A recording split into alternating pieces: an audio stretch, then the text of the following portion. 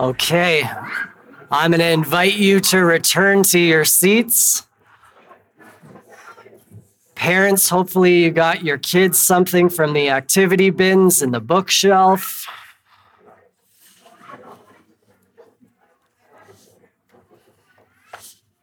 Lots of good conversations to continue after the service.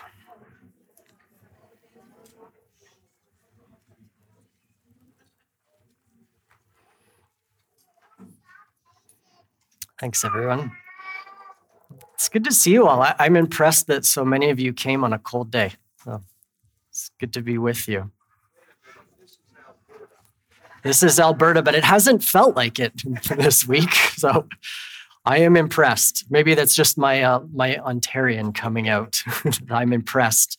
The rest of you are not so impressed with me at the moment. That's okay. Okay.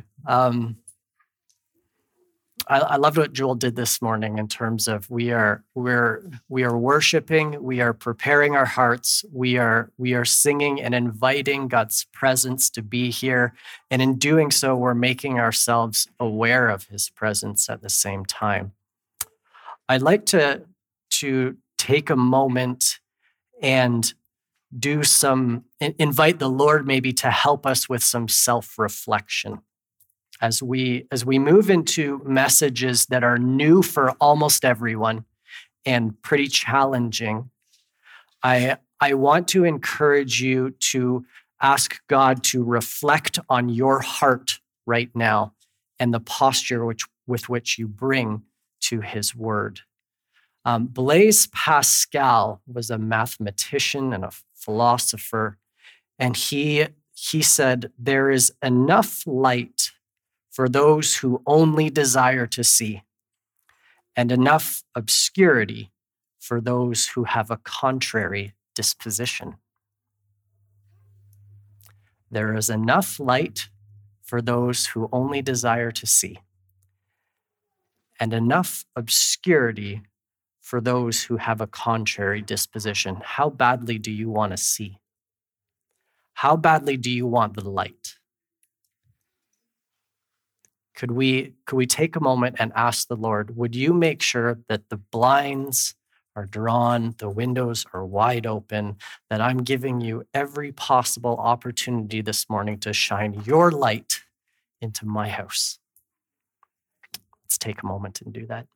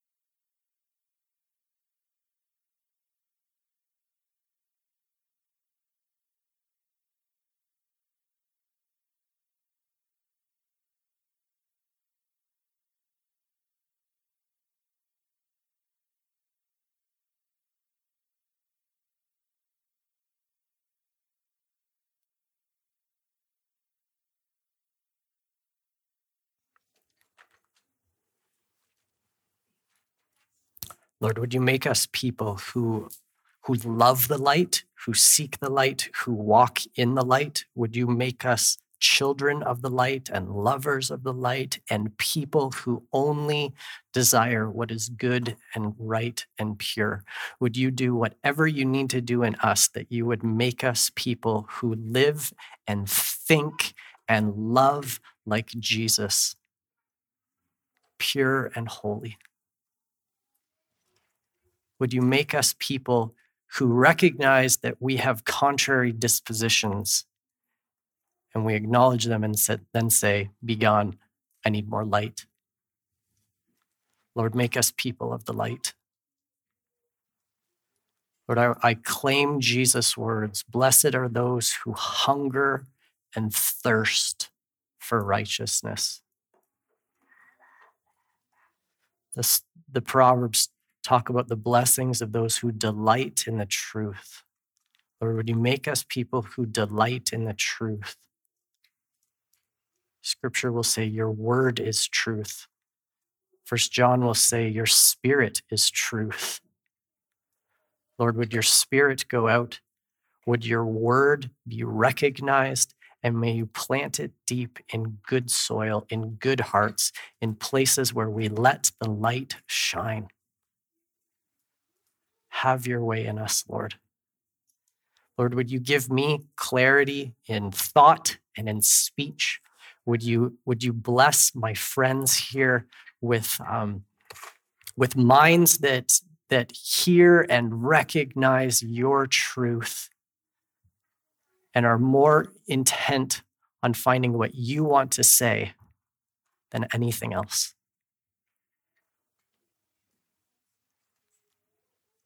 May we be like Peter, who will say to Jesus later in this gospel, where can we go? You have the words of life. Lord, may your word be life to us today. Light and life. In Jesus' name, amen. This message is very much building on last week. So if you weren't here last week, I will recap just little bits here and there. But if you're new, you're entering in on a conversation we've been having for some time here.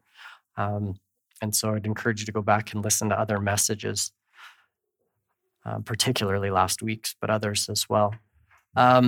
I will do Q&A again today. We did it last week. I'm going to try and do it regularly whenever we're talking about this particular topic, because we bring a lot of questions to this, and it's brand new for most of us. So please do feel free to interact when that time comes. So if something comes up, write down your question. And if I don't have the answer, I'll chew on it. And there have been times where someone's asked a question and someone else here has the answer when I didn't. And so we have those kind of cool things happen. So these are messages you need to interact with. And as I said last week, this is a topic that God is highlighting for us. It's not just that we happen to be moving through a particular set of passages and now we come to this topic. As much as that is true, there have been additional ways, as we talked about last week, that God made it very, very clear he is highlighting this topic for this church at this time. Go back and listen to that message if you haven't heard it yet. I started with a Calvin and Hobbes comic last week. I'm going to start with another one this week. This is just a single one here, single frame. And Calvin says, I expect nothing and it's still too much. I expect nothing and it's still too much. This message is going to reflect in a number of ways on our expectations, the expectations that we bring to this topic, this passage, and to the ways that God currently works. And sometimes we have, often I think we have taken the Calvin approach of saying we expect very little from God when it comes to the topic of healing. And sometimes we have reduced our expectations to Calvin's because we haven't necessarily seen payoff. And we're going to need to readjust our expectations. Remember, I quoted someone last week who said that God rebuked him when he didn't preach a message the way that God wanted him to. He was preaching on Jesus saying, heal the sick, raise the dead, cleanse the lepers, cast out demons, freely you've received, freely give. And he preached a message that was in line with his own level of experience, and he hadn't seen people who'd been healed or raised from the dead or that kind of thing. And so he preached a wimpy message, and God rebuked him after and said, don't preach your experience. Preach my word and let people's experience rise to my word. And that's what we are going to do. We're going to preach God's word, and we are going to have to learn to adjust our expectations, not down further, but up to the level of God's word, because it's higher than we have experienced. And if there's a gap between God's expectations and mine, something needs to change in me. Where should my expectations come from? Not my experience. They should come from this. Jesus' expectations for the way that God works in the world were based on Scripture. And I'd like to take you to one passage in particular. It's probably the most important passage in the Old Testament for quite a number of different reasons, not only to understand Jesus, but to understand specifically Jesus' entire ministry, and specifically even within that ministry, the ministry of healing. Would you go to Isaiah 53? I'm going to put it up on the screen as well. I think we have that as well. Isaiah 53. Isaiah is a prophet who wrote 600 years before Jesus. He's looking ahead. And he's speaking about the ministry of Jesus. So when it says he took, it's speaking about Jesus, speaking about the Messiah who's going to come 600 years down the road. And it says he took our infirmities and bore our diseases.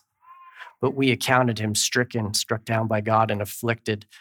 But he was wounded for our transgressions. He was crushed for our iniquities. The punishment that brought us, and the word is shalom, which means peace or wholeness. The punishment that brought us wholeness, brought us peace, was on him, Jesus. And by his wounds, we are healed. And I'm sure some of you have read that before, and I used to read this as though this is spiritual healing. God heals us spiritually, and he does. That is not wrong. But that is not all that these verses, these words apply to. And Matthew himself quotes these verses as applying to Jesus' ministry of healing physical ailments. Okay? So go to Matthew 8, 16, and 17 in your Bibles. I don't have it up on the screen.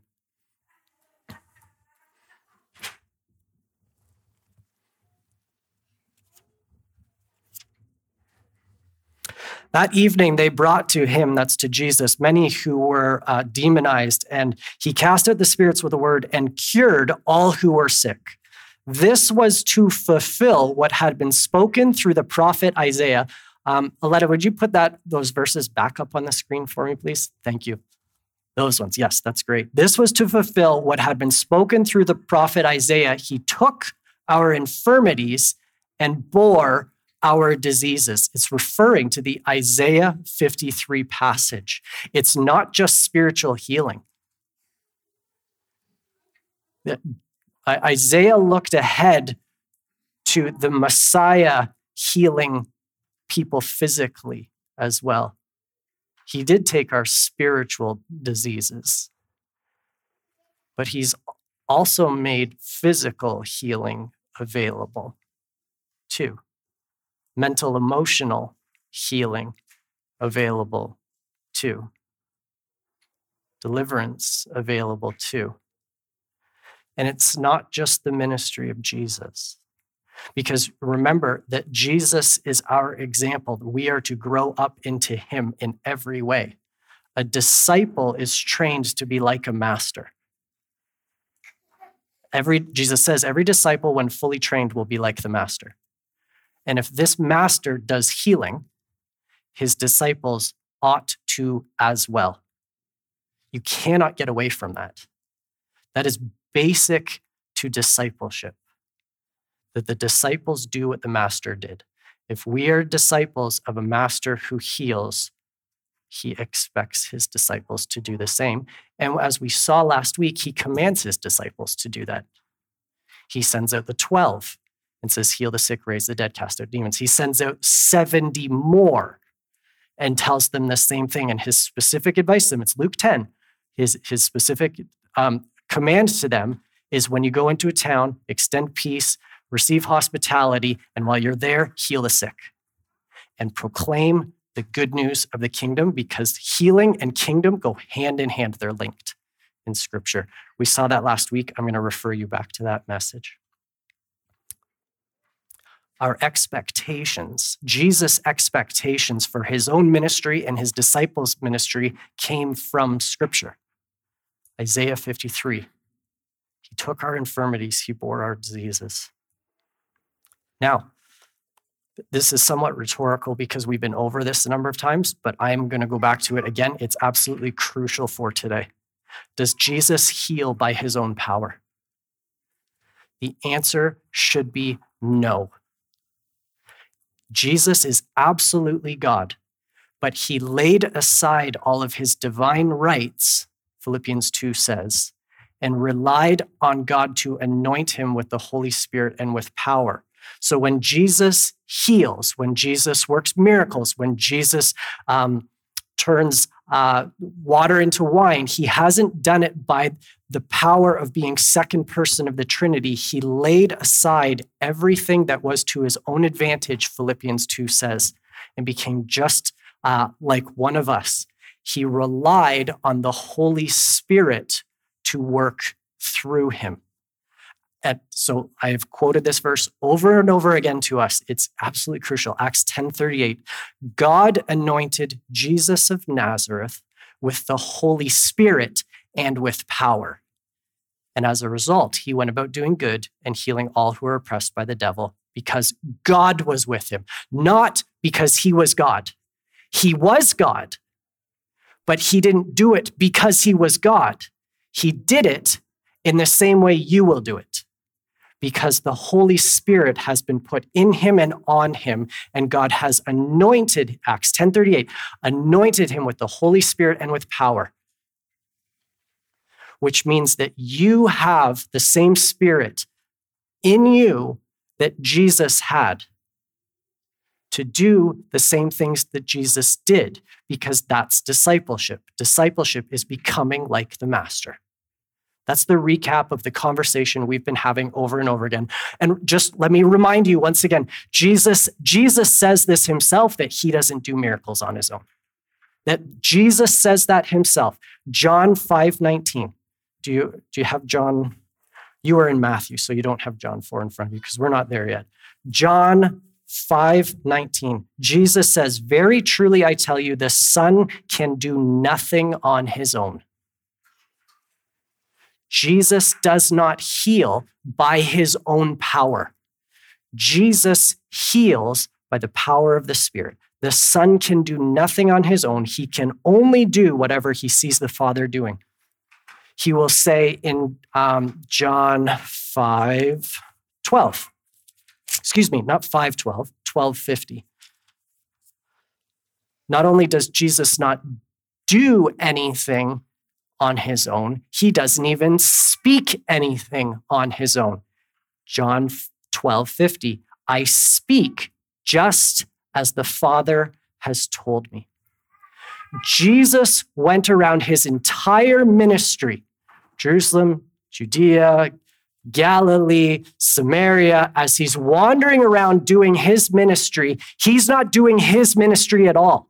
He is only doing anything that he hears the Father telling him to do, anything that he sees the Father doing, and he's only doing it by the power of the Holy Spirit. It's a Trinity operation the whole time.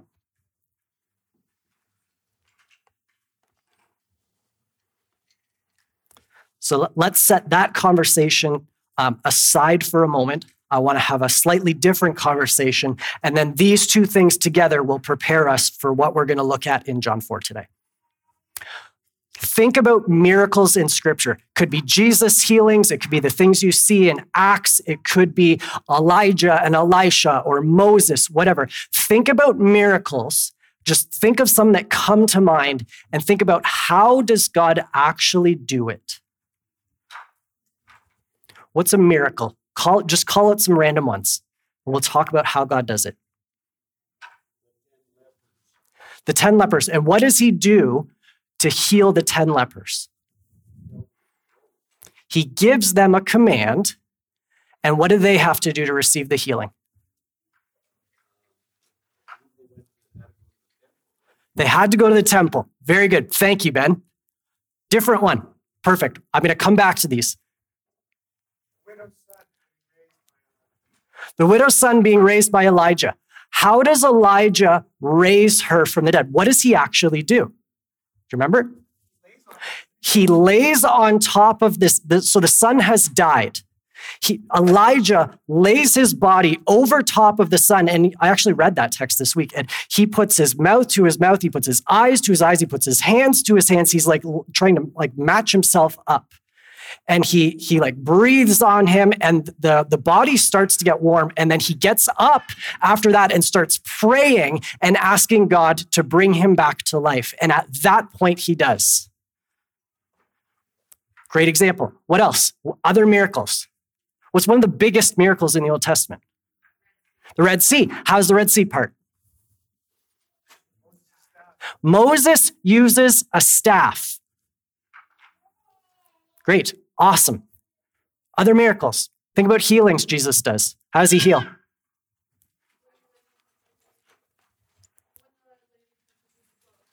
The lady touches his cloak. Well done. Give me another one.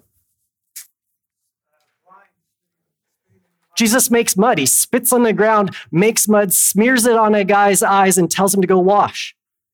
Give me another one. Looking up at the snake. So the people have been poisoned. They've been bitten by snakes in the desert. Thousands and thousands of poisonous snakes come out. They're bitten, and in order to be healed, they have to go and look at. It's essentially a cross that has been like a dead bronze serpent has been made to be put up on the cross. And when people go and look at that, they are healed. Does God heal in one way? No. Does God heal in what ways you would expect? No. Does God heal primarily in the examples we've covered? Does God do what he did simply because someone prayed? Yes or no? No. Did he require some form of participation?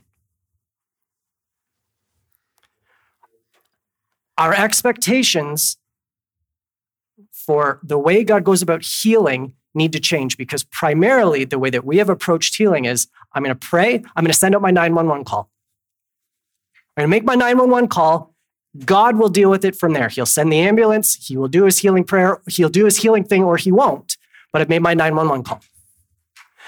And if our expectations for the way healing and miracles go about should be formed from anywhere, they should be formed from Scripture. And so Isaiah 53, we should expect there to be healings.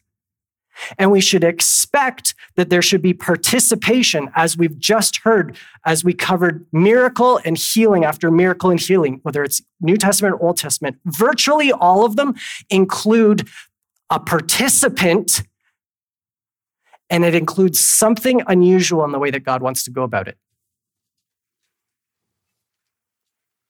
You're going to see this in our passage today.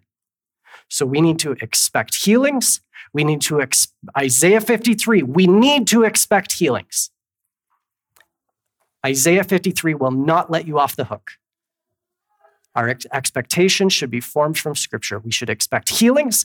We should expect that we need to participate in some way, and we should expect them to look kind of unusual if Scripture sets our expectations. Okay, please go with me, and now we're going to actually jump back into John and continue moving through John, because it's been a while, and we're moving ahead finally. John 4, we've been working our way through John, right? And so now we're at the close of John 4. I am going to read from verses 43 to 54.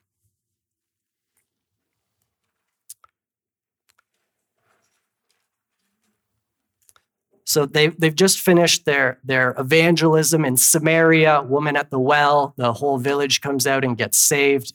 Awesome. And this is what happens next. When 2 days that they'd spent there were over, Jesus, went from that place to Galilee.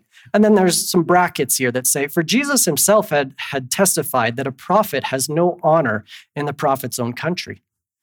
When he came to Galilee, that's his home country, hometown, the Galileans welcomed him, since they had seen all that he had done in Jerusalem at the festival. That was some time ago, a number of stories back. He'd done a whole bunch of signs and wonders there. Since they'd seen all that he'd done at the festival, they had come, for they too had gone to that festival. They'd seen it, and now Jesus, the guy who'd worked the signs and wonders, is now back in their hometown. They're pretty excited about this, so they come out and see him. News of Jesus being back in Galilee spreads. So verse 46, it says, then he came to Cana in Galilee, where he changed the water into wine. Now there was a royal official whose son lay ill in Capernaum. Capernaum is like 40 or 50 kilometers away, something like that. Like it's not close to Cana, but it's still within Galilee. So news has spread pretty quickly. They don't have text, right? It's word of mouth, and as people are walking along, but it spreads pretty quickly. So when this official heard that Jesus had come from Judea back to Galilee, he went to Jesus and begged him to come down to Capernaum and heal his son, for his son was at the point of death. Then Jesus said to him, unless you, and that you is plural, you all see signs and wonders, you will not believe. The official said to him, sir, come down before my little boy dies. And Jesus said, go, your son will live. Actually, in Greek, it just says your son lives. The man believed the word that Jesus spoke to him, and he started back on his way. And as he was going down, his slaves met him and told him that his child was alive.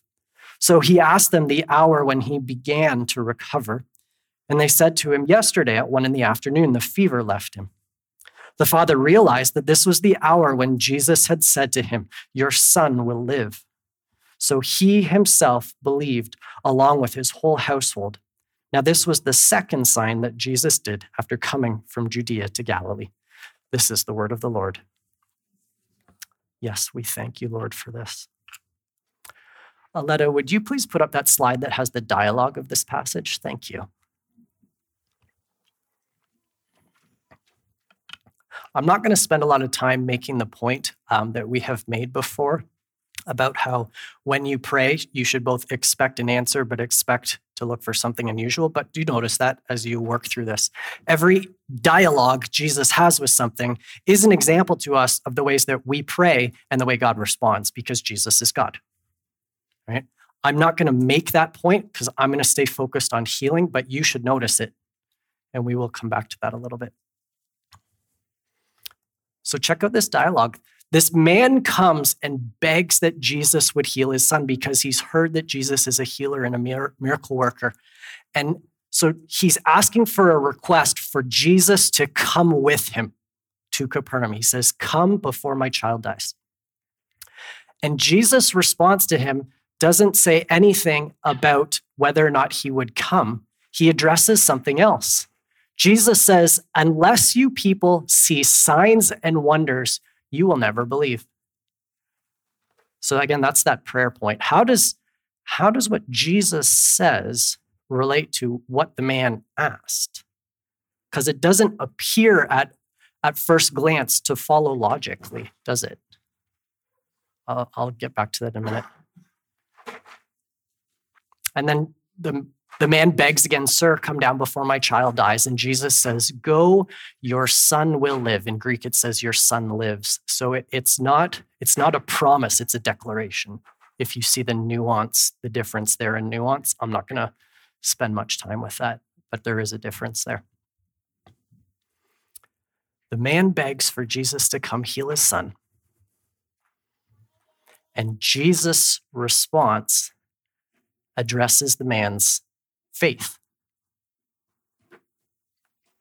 Unless you see, you're not going to believe.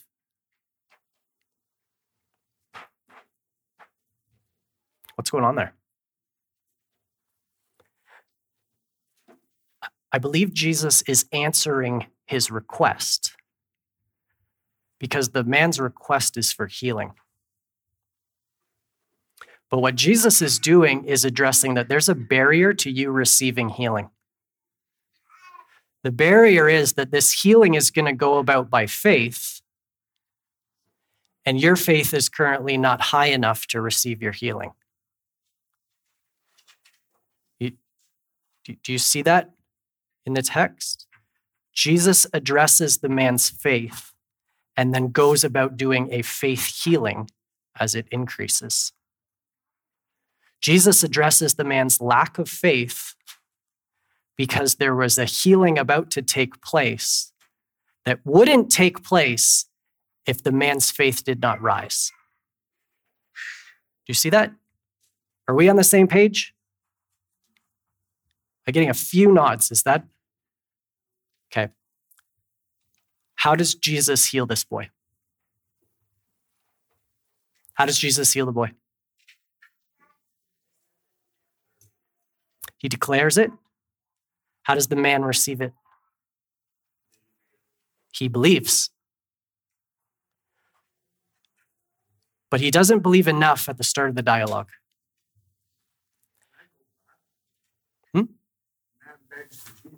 Yep. Yes. Good, Ralph. Thank you. What Ralph is pointing out is that there is an increase happening through this passage. You notice that there's an increase happening in the man's level of faith. He's got enough faith to realize that Jesus could help his boy if he comes with him to Capernaum. But Jesus isn't going to Capernaum. So the man's going to need more faith for this type of healing. Jesus addresses that level of faith. The man's faith rises to that level because it says he believed Jesus, he took him at his word, and he returned. And then it addresses it once again in verse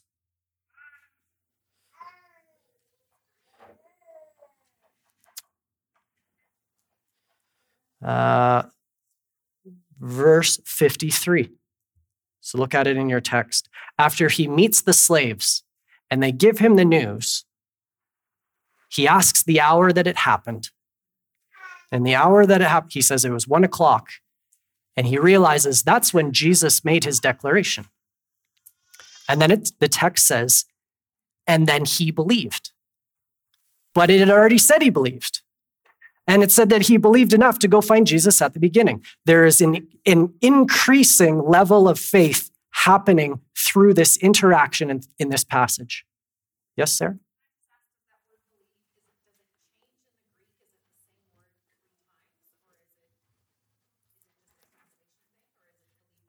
It's believe, believe, believe.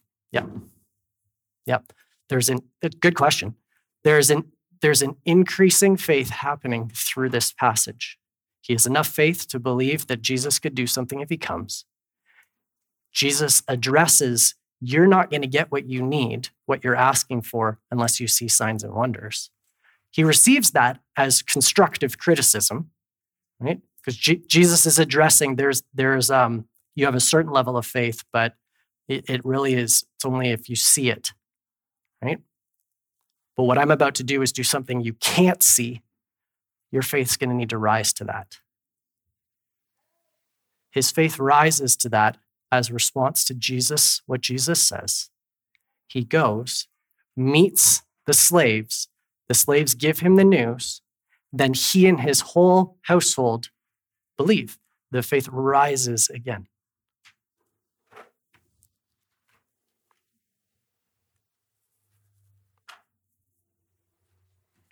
Okay.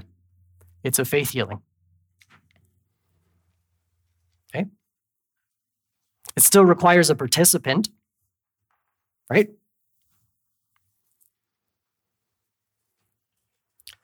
Now let's circle back to the conversation we had about Jesus never does anything unless the Father tells him. He doesn't do anything the Father isn't doing. He doesn't say anything that the Father isn't saying. He only says what he hears from the Father. He only does what he does through the power of the Spirit in conjunction with conversation with the Father. So let's take that perspective and bring it to this passage. Okay? A man comes to Jesus and says, "Sir, please come down to Capernaum. My child is dying." What Jesus then does is check in with the Father. Father, Isaiah 53 says that I should expect that there are going to be healings. How do you want to go about this healing? My expectations come from Scripture, Father. But how do you want to go about doing it? Because I can't do it by myself. I emptied myself of my divine rights, and I only operate in the power of the Spirit as you tell me what to do. And the Father says, there's a faith issue here. You're going to have to address it. So Jesus responds from what he heard and says, unless you see signs and wonders, addresses the faith issue. The man believes. Jesus says, okay, now what? And the Father says, tell him to go. His son will live. And Jesus speaks what he hears from the Father, and the man receives his boy back. Do you see how we bring one set of teaching from our gospel to another part of the gospel to give the fuller perspective that is in the gospel? I haven't brought anything that's outside scripture to this dialogue, right? I'm just filling in from different parts of scripture.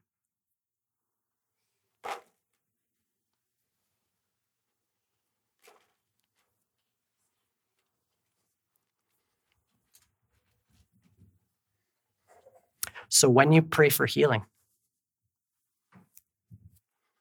when you pray for healing, expect to participate.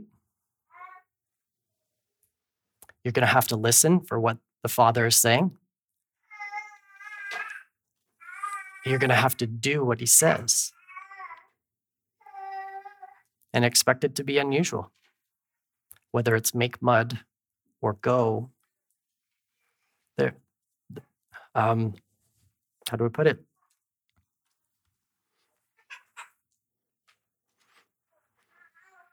When you step into this aspect of discipleship, you should expect the unusual. And you're going to have to rely on God's voice. And in hearing what he says, you're going to have to respond to get to the next step. But you can do it. This is here for you. Because Jesus took ordinary people who will continue to be very ordinary. And what he does is quite extraordinary things with them as they will learn to keep in step with the Spirit and only do what the Father says and do it with the power of the Spirit. And things will happen. I will tell you some stories about that in a moment. We've already had some interaction, but are there questions that come to mind? Questions, things you want clarification about? Lionel, please.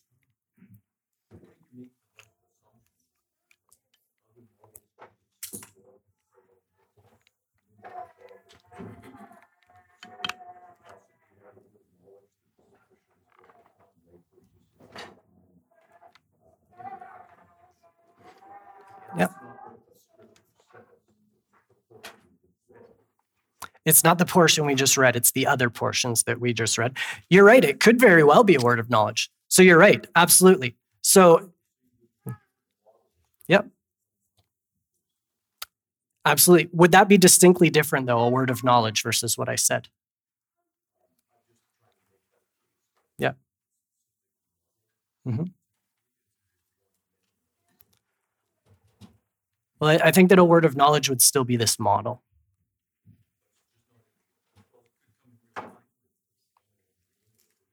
Yep.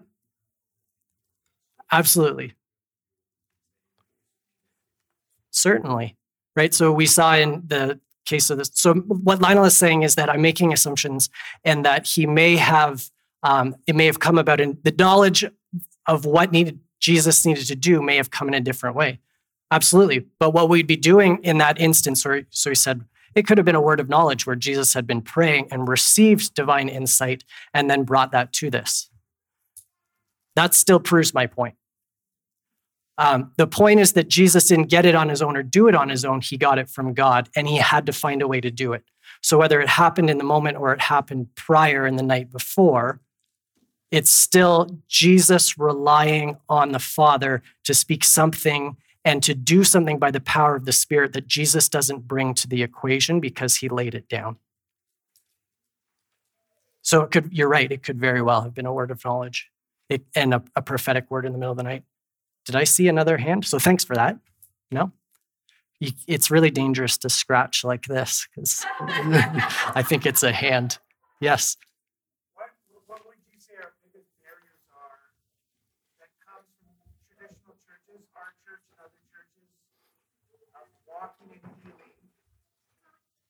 way that the Bible shows Jesus and other people doing it, and how I would say the majority of the church throws up 911 prayers for healing.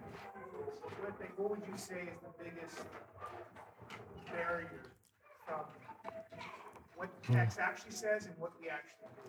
Great question. Thanks, Joel. Sometimes you pitch me slow pitches. You can see it coming and you know how you're going to hit that one. Okay. So Joel's question is, what are the biggest barriers that churches like ours have to actually implementing this?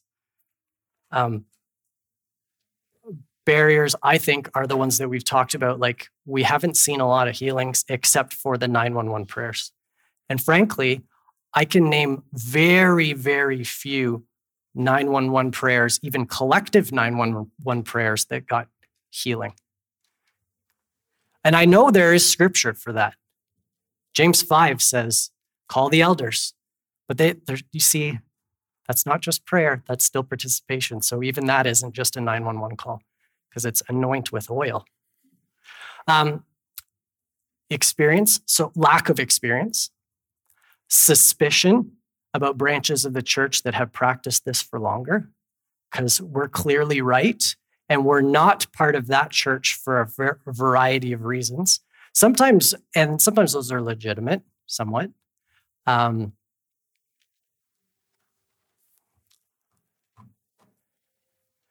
There's a level of risk to stepping into doing more than the 911 prayer. It feels risky to listen and say, I think the Lord is saying we need to tell this to leave. I think the Lord is saying we need to anoint you with oil. I think the Lord is saying you need to actually test out that leg, go for a little bit of a walk here. It seems risky because we could be wrong. We could be hearing wrong. You'll notice that all of Jesus' healings look really risky. He made mud and out of spit and put it on someone's eyes. They got healed. There's risk involved with this. It means stepping out of our comfort zone. Those are a couple. Is there something that comes to mind for you that I haven't touched on? No, I was just thinking like the parallels between the church now and the Jewish people. With the Gentiles storming the gates of the church. And it would be offensive, I think, to most of us if new believers started coming into our church, reading what the Bible said, and started healing. We would feel offended. We'd be like, Lord, we've been here the whole time. And if somebody actually took God's word and said, I'm fairly new to this, but this is what it says, so I'm going to do this. And signs and wonders follow them. I think for most of us, it would be offensive. And so I think God's preparing our hearts right now to say, we need to change our mindsets or we're going to be offended by the good. Yep. Thanks, Joel. Yeah, I would include myself in that. So I want to be humble and say, like, if someone gets saved next week and just says, well, Jesus said, heal the sick, raise the dead, I'm just going to go do it, and does it better than I've done at levels I have never seen, I would have a really hard time dealing with that. Yep. At the same time, I also recognize, like, we're bringing some teaching here that hasn't been heard in a church like this very often. And there's just, it ends up sounding like a criticism, right? If you've been invested in a church where you haven't seen this kind of thing happen, if that's it's been a church that's formed you. I was formed in church where this didn't happen, right? And we bond emotionally with rightly emotionally bond with our churches that have blessed us, and that's part of our identity and our upbringing, and we don't receive criticism well. And I can't help but acknowledge the fact that, yeah, there's some criticism in this, but it's self-criticism, right? It's self-criticism. My level of expectation needs to rise to the level of Scripture. So I call us to the same thing I'm calling myself to. My level of expectation needs to rise here. And yeah, we need to be ready for criticism. Jesus did not make a lot of friends preaching what he preached. It very rarely goes well for Jesus. He brings hard words and he makes enemies. And the problem is I still like you to like me. Honestly, I struggle with that. Okay. Stories. When I was in Ontario back in October going to see my brother, about 2 or 3 days into the trip, I started having a lot of trouble swallowing. And it increased very rapidly to the point where I'm like, I'm going to be eating out of a straw soon. This is really serious. I could not get things down anymore. Didn't have any other symptoms. And I'm spending all day at a children's hospital, right? So they're not going to deal with me. And I'm at the children's hospital with my brother and my sister-in-law and their baby, and I don't have time to deal with what is going on. And one night I just said to God, I need you to either deal with this or I've got to book a plane ticket and get home early, get back to Red Deer so that I can go to the hospital because I'm very concerned about this and I don't have time to deal with this here. And then I spent some time listening. And he gave me 4 verses. He gave me Exodus 15, the one we looked at last week, where the Lord declares, I am the Lord, your healer. He gave me Psalm 103. He knows how we are made. He remembers that we are dust. When God, in Scripture, when God remembers, it says that God remembers something, it is always because he is about to act with that knowledge in mind. He knows how we are made. He remembers that we are dust. He gave me Romans 8, I believe it's verse 11. If the spirit of him who raised Christ from the dead lives in you, then he who raised Christ from the dead will also give life to your mortal bodies because his spirit lives in you. And he gave me a passage randomly out of 2 Samuel, I think it was. We covered it this week in listening prayer time. We just talked about the Lord being the God of breakthrough, that David inquired of the Lord, and the Lord said, do this. And when David did it, the Lord backed up what he said he would do. He gave me those 4 verses. And I just went into prayer and said, Lord, I claim these verses. I claim these verses. I'm not going back to Red Deer to check into a hospital when I'm supposed to be here supporting my brother. You are my healer. I claimed them. And the next day, I could swallow. And the next day, there were no sensations. And I claimed those for 40 days because he told me to. There's faith, but there's scripture. There's faith in scripture, but it's you have to learn to listen to how God wants to go about this and then respond because he requires a participant and it's often unusual. Another story. We live in a 4-level split. So we have a lot of stairs in our house and there's never like a bathroom on the level that you're on for some reason. It's ridiculous. So anyway, 4-level split, lots of stairs. I had hurt my hip. I don't even know what I had done, but I was limping and stairs were particularly difficult. And I'm trying to get the kids out of the house and get them to school. And I got to navigate stairs to do that on the way. And I just stopped by the bench. And I'm like, Marcus, can you please pray for me? But I taught my kids that when you pray for healing, you don't just say, dear God, please take the pain away, that you stop and listen. Say, how does the Lord want to go about doing this? So I told them to listen for a minute first. And he listened And then he put his hand on my hip and said, pain be gone in Jesus' name. And 90% of it went like that. And I walked out of that house and was fine.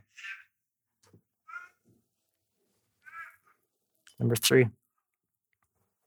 No, we're going to leave it there. Again, you got to listen. And then you got to do what the Lord says, and you got to expect it to be unusual. Sometimes Jesus just heals with the command. But if he wants to do it by faith instead, or to claim a scripture, or to anoint with oil, and you make a command, you're going to miss the way that God wanted to go about it. Listening is so important. A couple of verses, then we're done. Would you look at verses 43 to 45, please? Right at the start, before we get into the healing. Jesus himself says that a prophet has no honor in that prophet's home country. And then he goes to his home country and it says they welcomed him. That's curious. There is a subtle difference between welcome and honor. You may very well welcome and be cool with healing happening in and around, even in this church. But are you going to honor that teaching from Scripture to the point where it will become part of your discipleship? It's a subtle difference.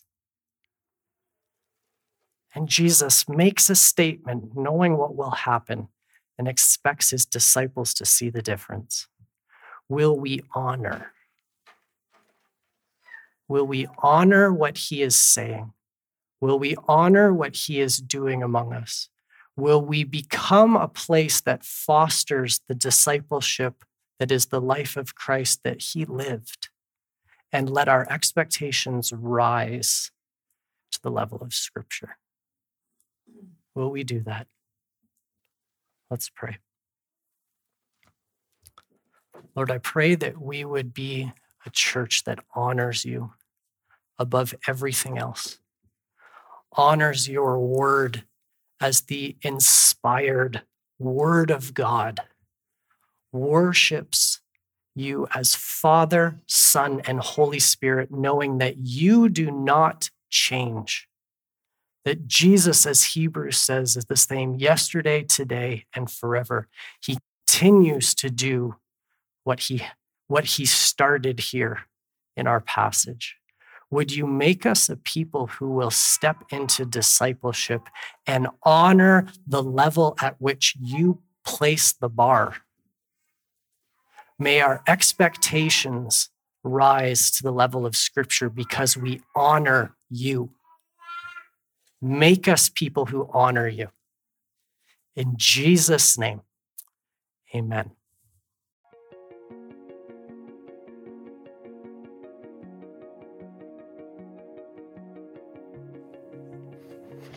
If any of you would like prayer, you are more than welcome to come up afterwards. Otherwise, I bless you.